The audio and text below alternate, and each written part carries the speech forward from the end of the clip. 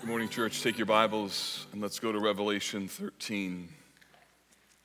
Oh, Lord Jesus, we pray that you now, by your Holy Spirit, might make evident and plain what this really important text says to us. We need wisdom. We need endurance. We need faith. None of this can come from ourselves. We need you right now, by the power of the Holy Spirit, to provide it. Do battle, we pray, Holy Spirit, in this very moment. The devil and his forces do not want this word to go forth. The devil wants us distracted, discouraged, disillusioned, disobedient. And today we press in, we say, no, not today, not this way. We will receive the inspired word of God. So help us.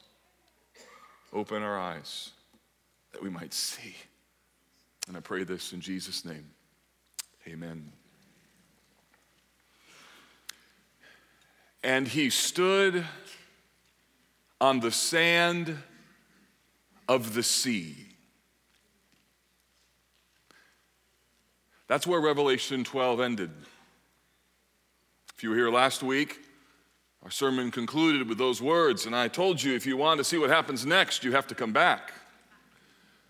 Welcome to Revelation 13 and the account of the two beasts. Standing on the shore of the sea was who? Do you remember? It was a great seven-headed red dragon, a symbol of Satan, described with four important words: the ancient serpent, the devil, Satan, and the deceiver of the whole world. Satan had been thrown out of heaven. He attempted to devour the child. And when that plan was thwarted, he pursued the woman, a figure of Mary and Israel and all of the people of God. And when that plan failed, Revelation 12:17 says that he went off to make war on the rest of her offspring, on those, listen, who keep the commandments of God and hold to the testimony of Jesus Christ. If you're a Christian, that's you. This seven-headed red dragon is standing on the sand of the sea, and he is strategizing. What's his next move? What follows in Revelation 13 is the symbolic portrayal of the devil's game plan. The plan to wage warfare on the offspring of the woman, to continue his cosmic battle. And this week we're going to take that battle, we're going to bring it closer to home. Maybe because of our time in the Word last week, you were more aware, I hope so, of the devil's assaults in your life. Well, we're going to get it even a little more clearly, because this text has this point, that Christians need to embrace faithfulness and wisdom against the devil's strategies. So if there's a cosmic battle that's happening, then the question is, what do you do? What do you do, Christian? What do? You have to embrace faithfulness. You have to embrace wisdom, because the devil has a plan. He has a strategy for your ruin. We see this in the text in two places. We see a beast in chapter 13 in verse 1 rising out of the sea. And then we see in verse 10, here is a call for endurance and faith of the saints. We see a second beast rising in chapter 13 in verse 11, another beast rising out of the earth. And then we see the conclusion. This calls for wisdom. There it is. Faithful endurance and wisdom. So you can think of today's message trying to answer two questions. Question one, what is Satan doing? Question number two, what should I do? What is Satan doing?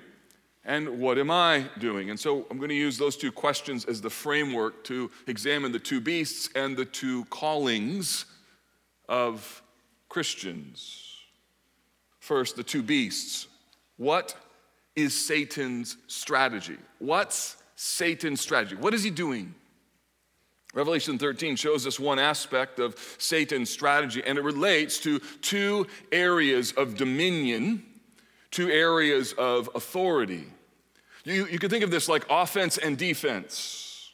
These are different plays, but the goal is the same. And these two beasts are representative of how Satan operates now and in the future. They represent his game plan, but they also represent two real individuals. They represent other things, but they represent two individuals. So let's start with an overview. There are two beasts. One is from the sea, the other is from the earth.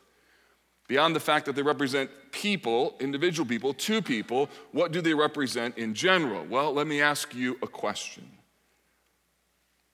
You fill in the blank. At a family reunion, it's best not to discuss two subjects. What are they? Politics and religion. There you go.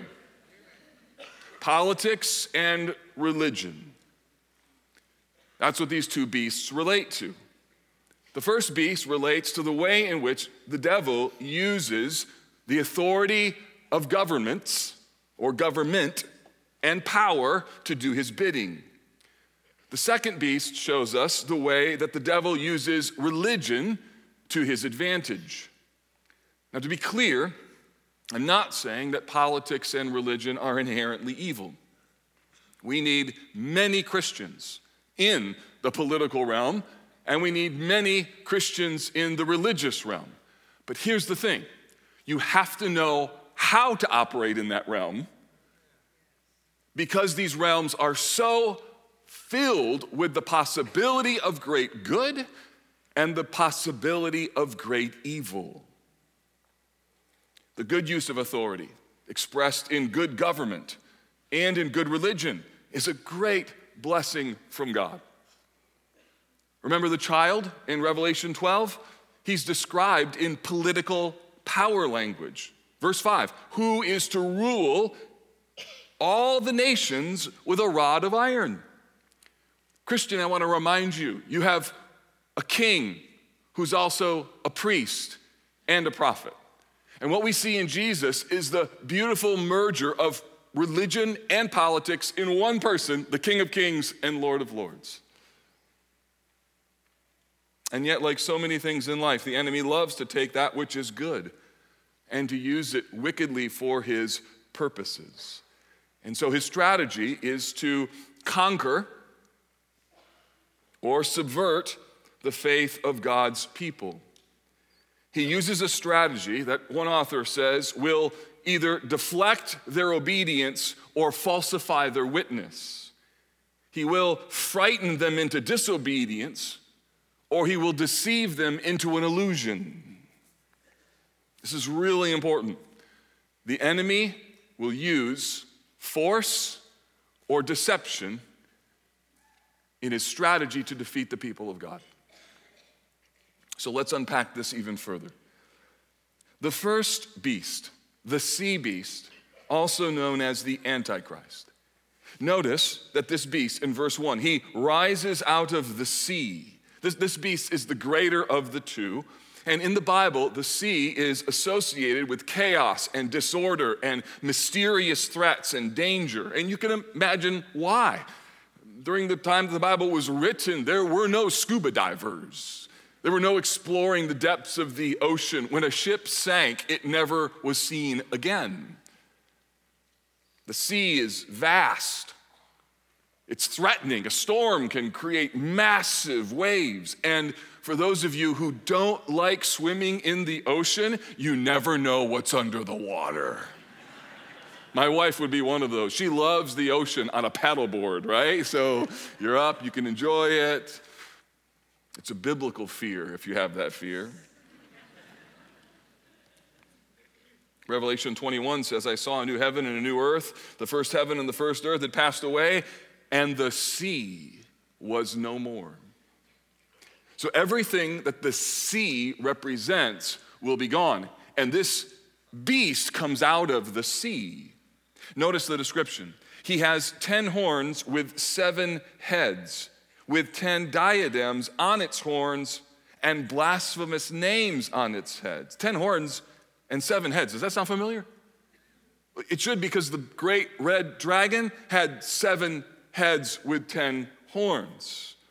So the difference, though, is that now the crowns aren't on the head, or the heads rather, the crowns are now on the thorns, or the horns rather, and there are blasphemous names written on the heads of this beast. So what's happening here is that this symbol is connecting this sea beast to the image of the great red dragon. It's also connecting it to the blasphemous figure in Daniel chapter 7. These blasphemous names written on the head of this beast are names that communicate grandeur and authority, but they're the kind of terms or names only reserved for God. The beast uses names like Savior, Infinite, Majestic, Powerful, the Messiah, I can save you. And those are names reserved for the true Savior, the true Majestic One, the true Messiah.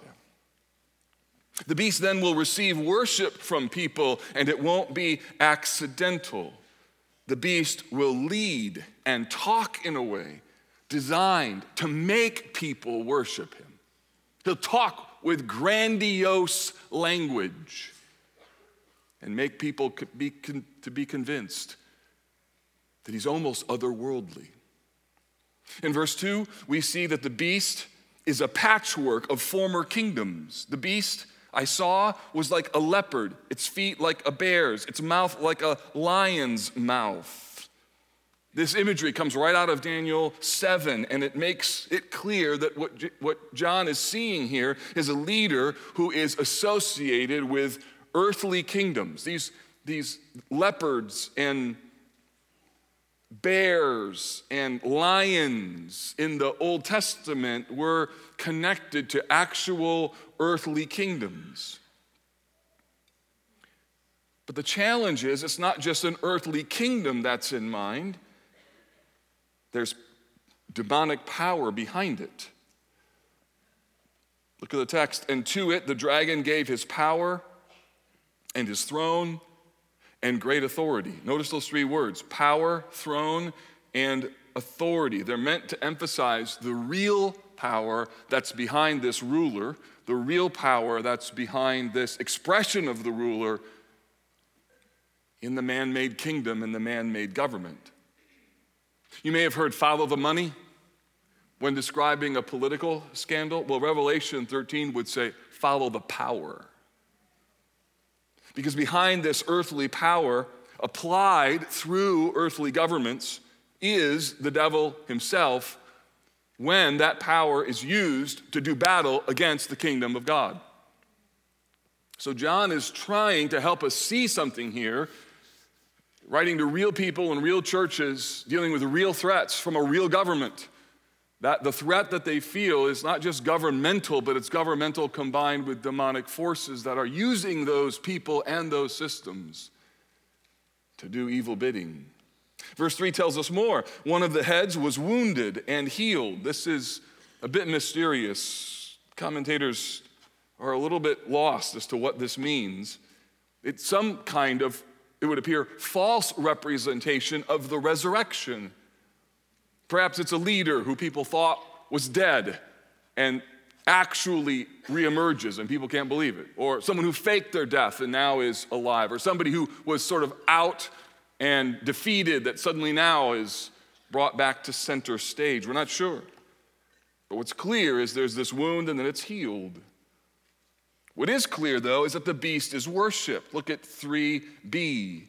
The whole earth marveled as they followed the beast. What happens here is this leader, this antichrist, this political leader amazes people. And how does he do that? Well, he does that like every leader does. He's attractive and compelling and successful and inspiring. And verse 4 tells us that the people worshiped the dragon, for he had given his authority to the beast. And they worshiped the beast, saying, notice this, Who is like the beast and who can fight against it? Notice the power language. They love the beast. Why?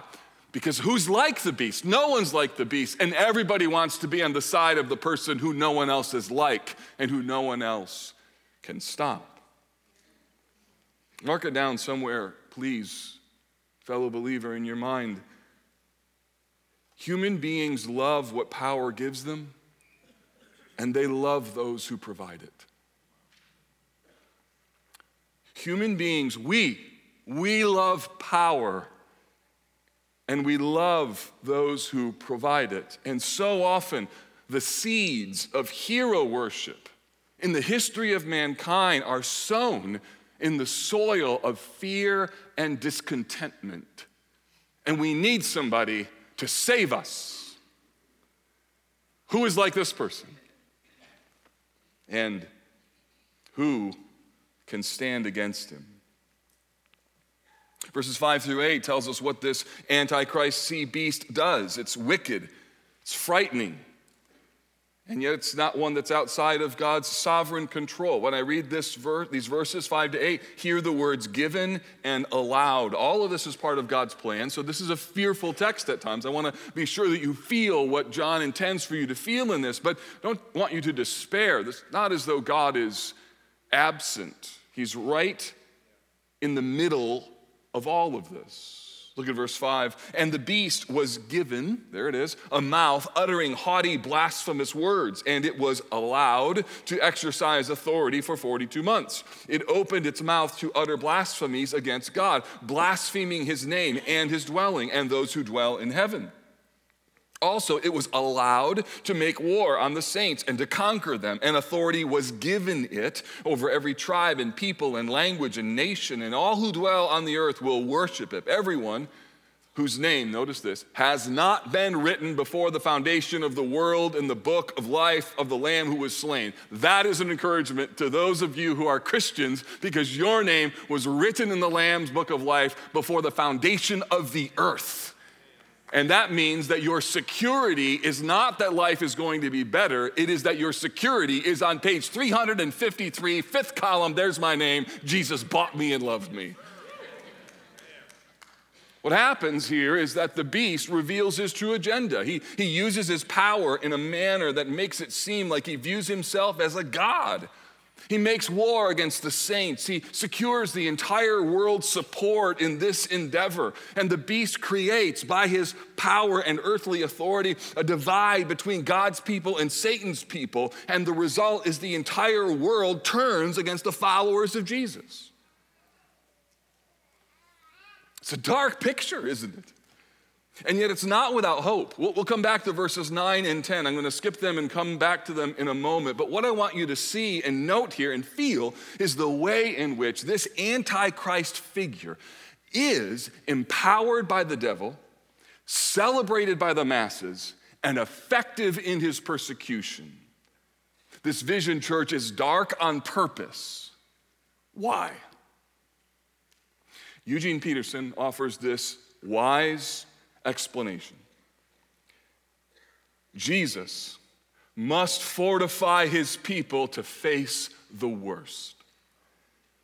In a political world of sea beast violence, he must bring into the open what may be ahead for any of them: exile, death, persecution, torture. Listen carefully. He knows that when named, fears lose half their potency. He will make sure that no disaster inflicted by the evil power will be unheard of in its congregations.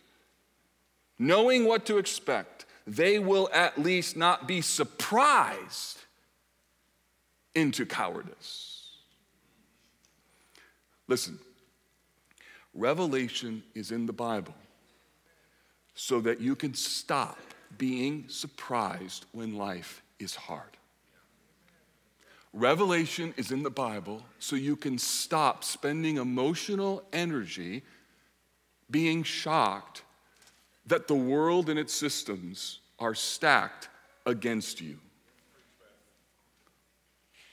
This is here so you won't be surprised how frightening life can be. That's why this is here. Second beast. It gets worse. Just kidding. It gets better. No, it gets worse. It does get worse. But it's going to get better, okay? The second beast is called often the false prophet. And he rises, notice, in verse 11, not out of the sea, but where? Out of the earth. That's significant. This threat is more subtle. It's more familiar. It's more common. Notice, according to verse 11, this earth beast has two horns like a lamb. Do you remember the lamb? We saw a lamb before. We saw a lamb standing as though it had been slain, and he was honored and worshiped, and the whole world fell down before him. This is another kind of lamb, but notice when he speaks like a dragon. The symbolism is intentional. There are religious overtones here designed to resemble the lamb that pictured Christ. Now we have a fake Christ, a false prophet. The sea beast was about power and persecution, but the land beast is about religion and deception. That's why he's often called the false prophet.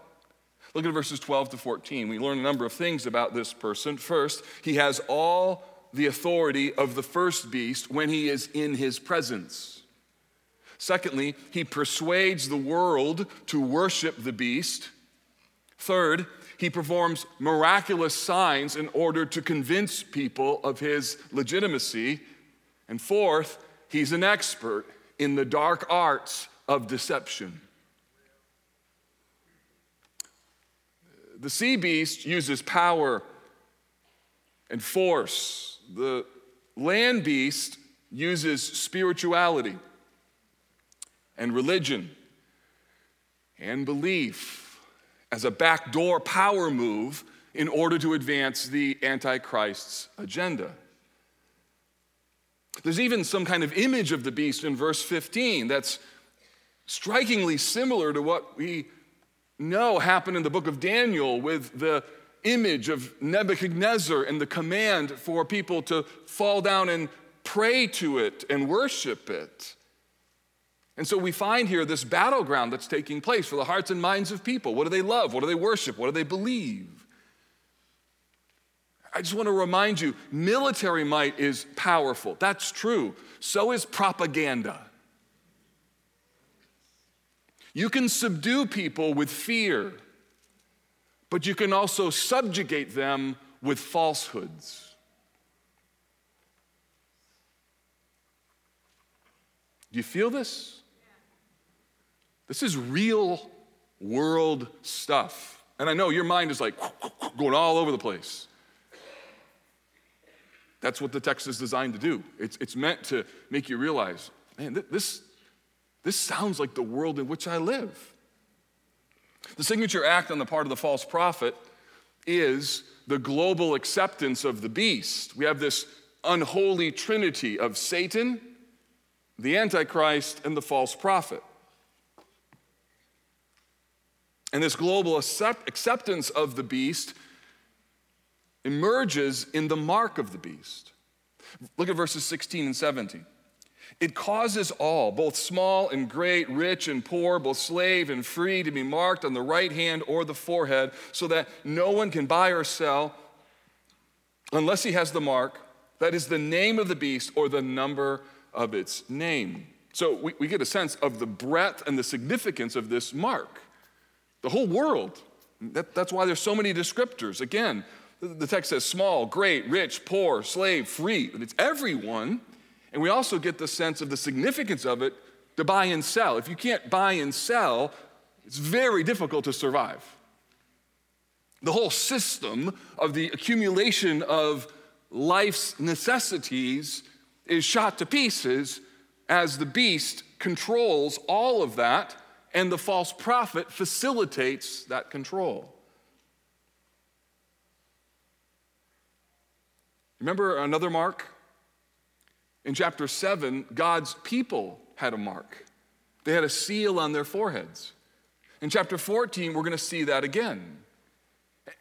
And so what we see here is another example of a counterfeit marking, a counterfeit picture. Here's again an anti-God seal that creates an identification with the beast and with Satan's agenda. Now you might wonder, well, what does that look like? Is that microchips in our hands? Is that an iPhone? I mean, if that's it, we're all in trouble, right? I have no idea what that is. I don't. But I do know what the point of the mark is. The point of the mark is that it's the mark of man, not the mark of God. That's what the text makes very clear. It's part of the anti-God association embedded in Satan's strategy. Later on in the text, you'd see that the beast and the number 666 are counterfeits to Jesus in God's kingdom, which would be represented by the perfect number 777. It's just close enough, but one off. That's the point. Now, listen, throughout my lifetime, I've heard lots of sermons and charts and everything else in the book of Revelation. I've heard a lot about what the mark of the beast could be, what to look for. But here's what strikes me. I've not heard enough about being sealed with the name of the Father. So while I don't know what the mark of the beast is, I do know what the mark of the Father is. I do know the name imprinted. So it would seem to me that one of the strategies that Christians ought to employ, one of the best ways to recognize the Antichrist and the false prophet, one of the best ways to understand what the mark of the beast might be, is to know what the mark of God is and who Jesus is and what his word says. The best way to not be deceived by the false prophet is to flood our minds with our minds and hearts with the prophetic word from our risen King. The best way to avoid the mark of the beast is to fully embrace the mark of Jesus. Because it might just be that over time, Christians, because they're so saturated with who Jesus is and what the Bible says, they hear a teaching or they see a person or they see a power move and they go, something's not right with that. What is Satan's strategy as he stands on the sea? His strategy, two beasts, the Antichrist and the false prophet. He uses two covert realities. He uses power and he uses belief. He uses two institutions, government and he uses religion. So then the question is, okay, so what is our strategy then? Assuming that you're a follower of Jesus, that Jesus is your king, that you've repented of your sins, you've turned to Jesus, if that's who you are, listen carefully. If that's not who you are, your first step needs to be reckoning with the fact that right now you are in Satan's kingdom and he doesn't want you to leave. Even now, what I'm saying to you, the devil is working so hard to remove any thought, any conviction, any sense of desire to change because the enemy wants to keep you in his clutches, not because he loves you, because he hates God and he wants to use you to hate God even more. And my appeal to you, if you're not yet a Christian, was do not remain in that condition one more moment. Come to Jesus today. And to those of us who are followers of Jesus, here's the playbook. John records this vision in order to strengthen the church. He's writing, let me remind you, he's writing to real congregations just like ours who live in real cities, with real families, with real governments, with real religious beliefs. This is not fanciful mythology. This is real. Is the Antichrist alive right now? Is the mark of the beast already in our culture? Is the false prophet already on TikTok or Twitter? I don't know. Here's what I do know. Go back to verse 9.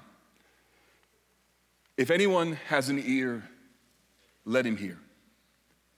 That sounds familiar, doesn't it? We heard that from the first chapters 2, 3, and 4, or chapters 2 and 3, rather, the letters to the 7 churches.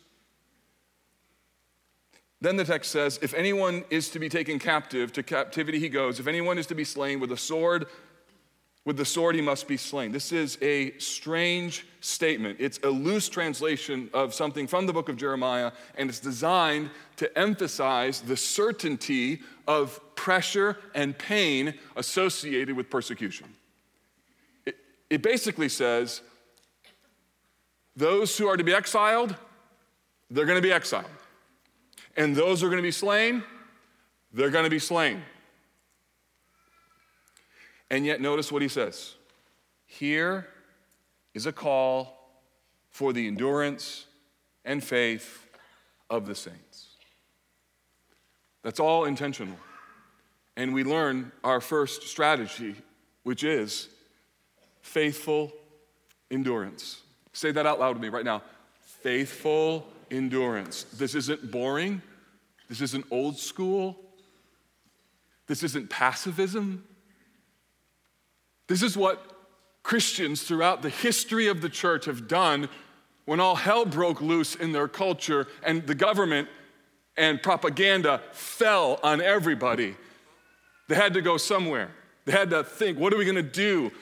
And faithful endurance is the calling. Why faithful endurance? What does this mean? Well, it means first, faithful, it's a call to believe. You see, when persecution hits, it's easy to fall into despair or to fall into disobedience. When the pressure's on, there's lots of temptations to do things that later on in life you're going to regret. You see what happens? Hardship tends to reveal our expectations of what it meant to follow Jesus. And for many of us, captivity, exile, persecution, hardship, if we're honest, that's not what we signed up for. We signed up for heaven and the abundant life and my sins forgiven and joy and peace. And all of that's true, but it's not complete. This text shows us the calling to fortify our faith. It's a reminder. It's a really helpful reminder to be sure we know what kingdom we're living for. What king really deserves our allegiance and who really defines obedience for us. It's a call to believe, to have faith, to confess again and again and again and again, I believe in Jesus, I believe in Jesus, I believe in Jesus, He's my king. No one like the Lord, no one like the Lord. While the world is saying, who is like the beast? We say, no, who's like the Lord? With so many deceiving voices in the world, even now, it is really important for you to hear the voice of your great shepherd. It's also a call for endurance. Endurance. Another word for this is patient steadfastness. Patience, steadfastness. In other words, believe and be careful. Believe and choose your words carefully. Believe and absorb.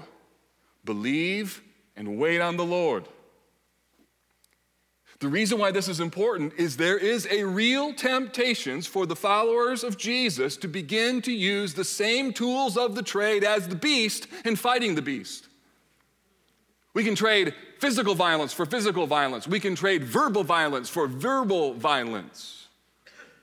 We can hear what someone says from the opposition and we fight back, and our words sound exactly like their words. Because we think that's how you win in our culture. Right, and that's how you lose the overall kingdom battle. And if you're like, well, that's not gonna work. My question is, did it work for Jesus? I'm not calling for some sort of blanket pacifism, but I am cautioning you about what I feel in my own soul. When I feel threatened or I feel mistreated, I am tempted to hit back hard. Faithful endurance. Again, Eugene Peterson. We live in a world of violence. When we live in a world of violence long enough, it is easy to adopt violent means ourselves, especially when we know that our cause is righteous and the opposition is evil. Killing the opposition is the beast's way of solving its problems. It is not ours. Ours is endurance and faith. I'm not necessarily worried about you going out and murdering somebody. I am worried, though, honestly, about your words, your tone, and your posture. Be careful, church. Let patient endurance, as hard as it is, and let faith mark the people of God, especially when we are staring the spirit of the Antichrist right in the face. That's when this matters. That's why this is in the Bible. Secondly, there's a need for wisdom. Look at verse 18. That's what it says. This calls for wisdom. Let the one who understands calculate the number of the beast, for it's the number of a man, and his number is 666. Why wisdom? Because here's the thing. The nature of deception and propaganda is you don't realize that it's deception and propaganda. That's the nature of it. It's like self-deception. How are you going to know that you're self-deceived? You're self-deceived even about your self-deception. That's the challenge. The lies, they seem so believable. The masses are buying into this narrative, and the culture around you is changing, and you don't even realize how it's affecting you. And so many people begin to believe something that it's hard not to join in with them. And so the caution here is, don't lose your head. Be saturated with the scriptures and aware of what's happening around you. In our present culture, you and I have access to more information than any Christians in the history of mankind. Just in the 20th century alone, I read this week, the communication data flow has increased in the 20th century by a factor of 10 million. And data transmission, like the flow of information, like our banking, our checking, like all that stuff, how we get news, has increased at a factor of 10 billion. In other words, all week long, you could scroll through your social media, read your news feeds on the palm of your hand in a computer, trying to figure out what's going on, and neglect what's really going on. You need to remind yourself, not inspired. Inspired!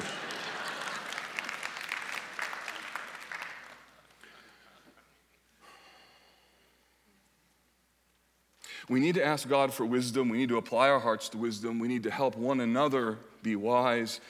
And in order to do that, you have to know the Bible. This is a dangerous time to not being saturated with the scriptures. Why is this in the Bible? It's so that you can pay attention to the man behind the curtain. It's the reminder that there's hope right now, that this is in the Bible to take our fears and cut their potency in half by naming them.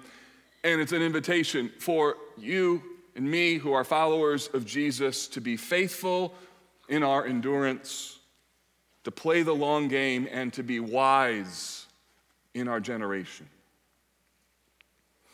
The Apostle John, 10 years before receiving the revelation vision, wrote these words in 1 John chapter 4. Beloved, do not believe every spirit. Test the spirit to see whether they are from God. For many false prophets have gone out into the world, and by this you know the Spirit of God. Every spirit that confesses that Jesus Christ has come in the flesh is from God, and every spirit that does not confess Jesus is not from God. This is the spirit of the Antichrist, which you heard was coming and now is in the world already. Little children, you are from God and have overcome them. For he who is in you is greater than he who is in the world. And all God's people said, amen. They are from the world. They speak from the world. The world listens to them. We are from God. Whoever knows God listens to us. Whoever is not from God does not listen to us. And by this, we know the spirit of truth and the spirit of error. Let us be faithful, and let us be wise against the devil's strategies right now in our generation. Lord, we pray that you would strengthen our faith because it's needed, and give us wisdom because we can't receive it on our own. Lord, this text, it is so heavy. It's heavy because what we see in the scriptures is so poignant and symbolic. It draws us in, and it's also heavy because we can smell the aroma of this around us and even in us. So help us today to wage warfare against our enemy, not by being proud or cavalier, but by being faithful, but by enduring, but by being wise. Church, in a moment, we're going to sing together. We're going to confess our allegiance again to Christ. And as we prepare to sing, can I just remind you of the battle that you're in and of the myriad forces that do not want for you to be encouraged or exhorted or to be strengthened. And would you just allow right now, Christian, the filling of the Spirit to strengthen you, because greater is He who is in you than he that is in the world. So come now, Holy Spirit, help us. Seal us again, we pray, for your kingdom. In Jesus' name, amen.